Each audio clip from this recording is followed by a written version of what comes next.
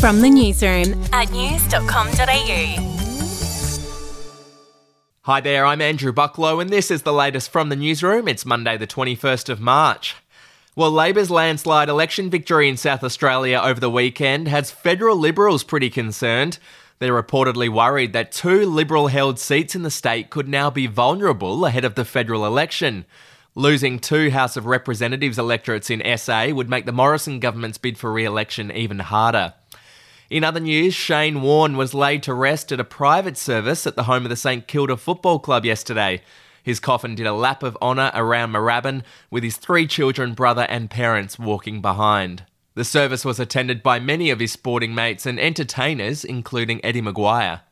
The common theme that came through was Warnie's life lesson from his family, and that is manners are free, and you should use them, and he did all through his life. Overseas now, 6 people were killed and more than 20 were seriously injured when a car drove through a crowd in Belgium. The group of people were getting ready to take part in a street parade when the car hit. The driver was taken into custody, but a terror attack has been ruled out. To sport, in Formula 1, Ferrari's Charles Leclerc won the season opening race in Bahrain. Max Verstappen suffered electrical issues and had to drop out of the race with just 2 laps left. Have a listen to the moment his team told him the race was over. What do you want me to do? There's not a lot we can do.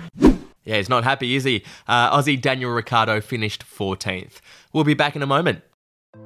Hey, I'm Felicity Harley and I host Healthyish, where we chat to experts, influencers and people in the know from around the globe to arm you with the knowledge to make healthier decisions for your mind, body and soul. I think if we're going to be focusing on health, like sleep is probably the biggest component of that. I think sleep is the cornerstone. Like choose the harder option, because I've never woken up and gone, I regret that run that I went at 4 a.m. I've never done that. Search for Healthyish and Extra Healthyish wherever you get your podcasts. To TV news, Waleed Ali has signed a major contract extension with Channel 10. According to The Australian, Waleed has signed a new 7-figure multi-year deal to remain on the project. It puts to bed the rumour that Waleed was going to leave the network to become the new host of 7:30 on the ABC. And finally, in royal news, Prince William and Kate Middleton's trip to Belize got off to a pretty rocky start. Their first event at a cocoa farm was cancelled due to protests from locals who were angry about colonialism and the fact that the royal couple were allowed to land their helicopter on a football field. How rude.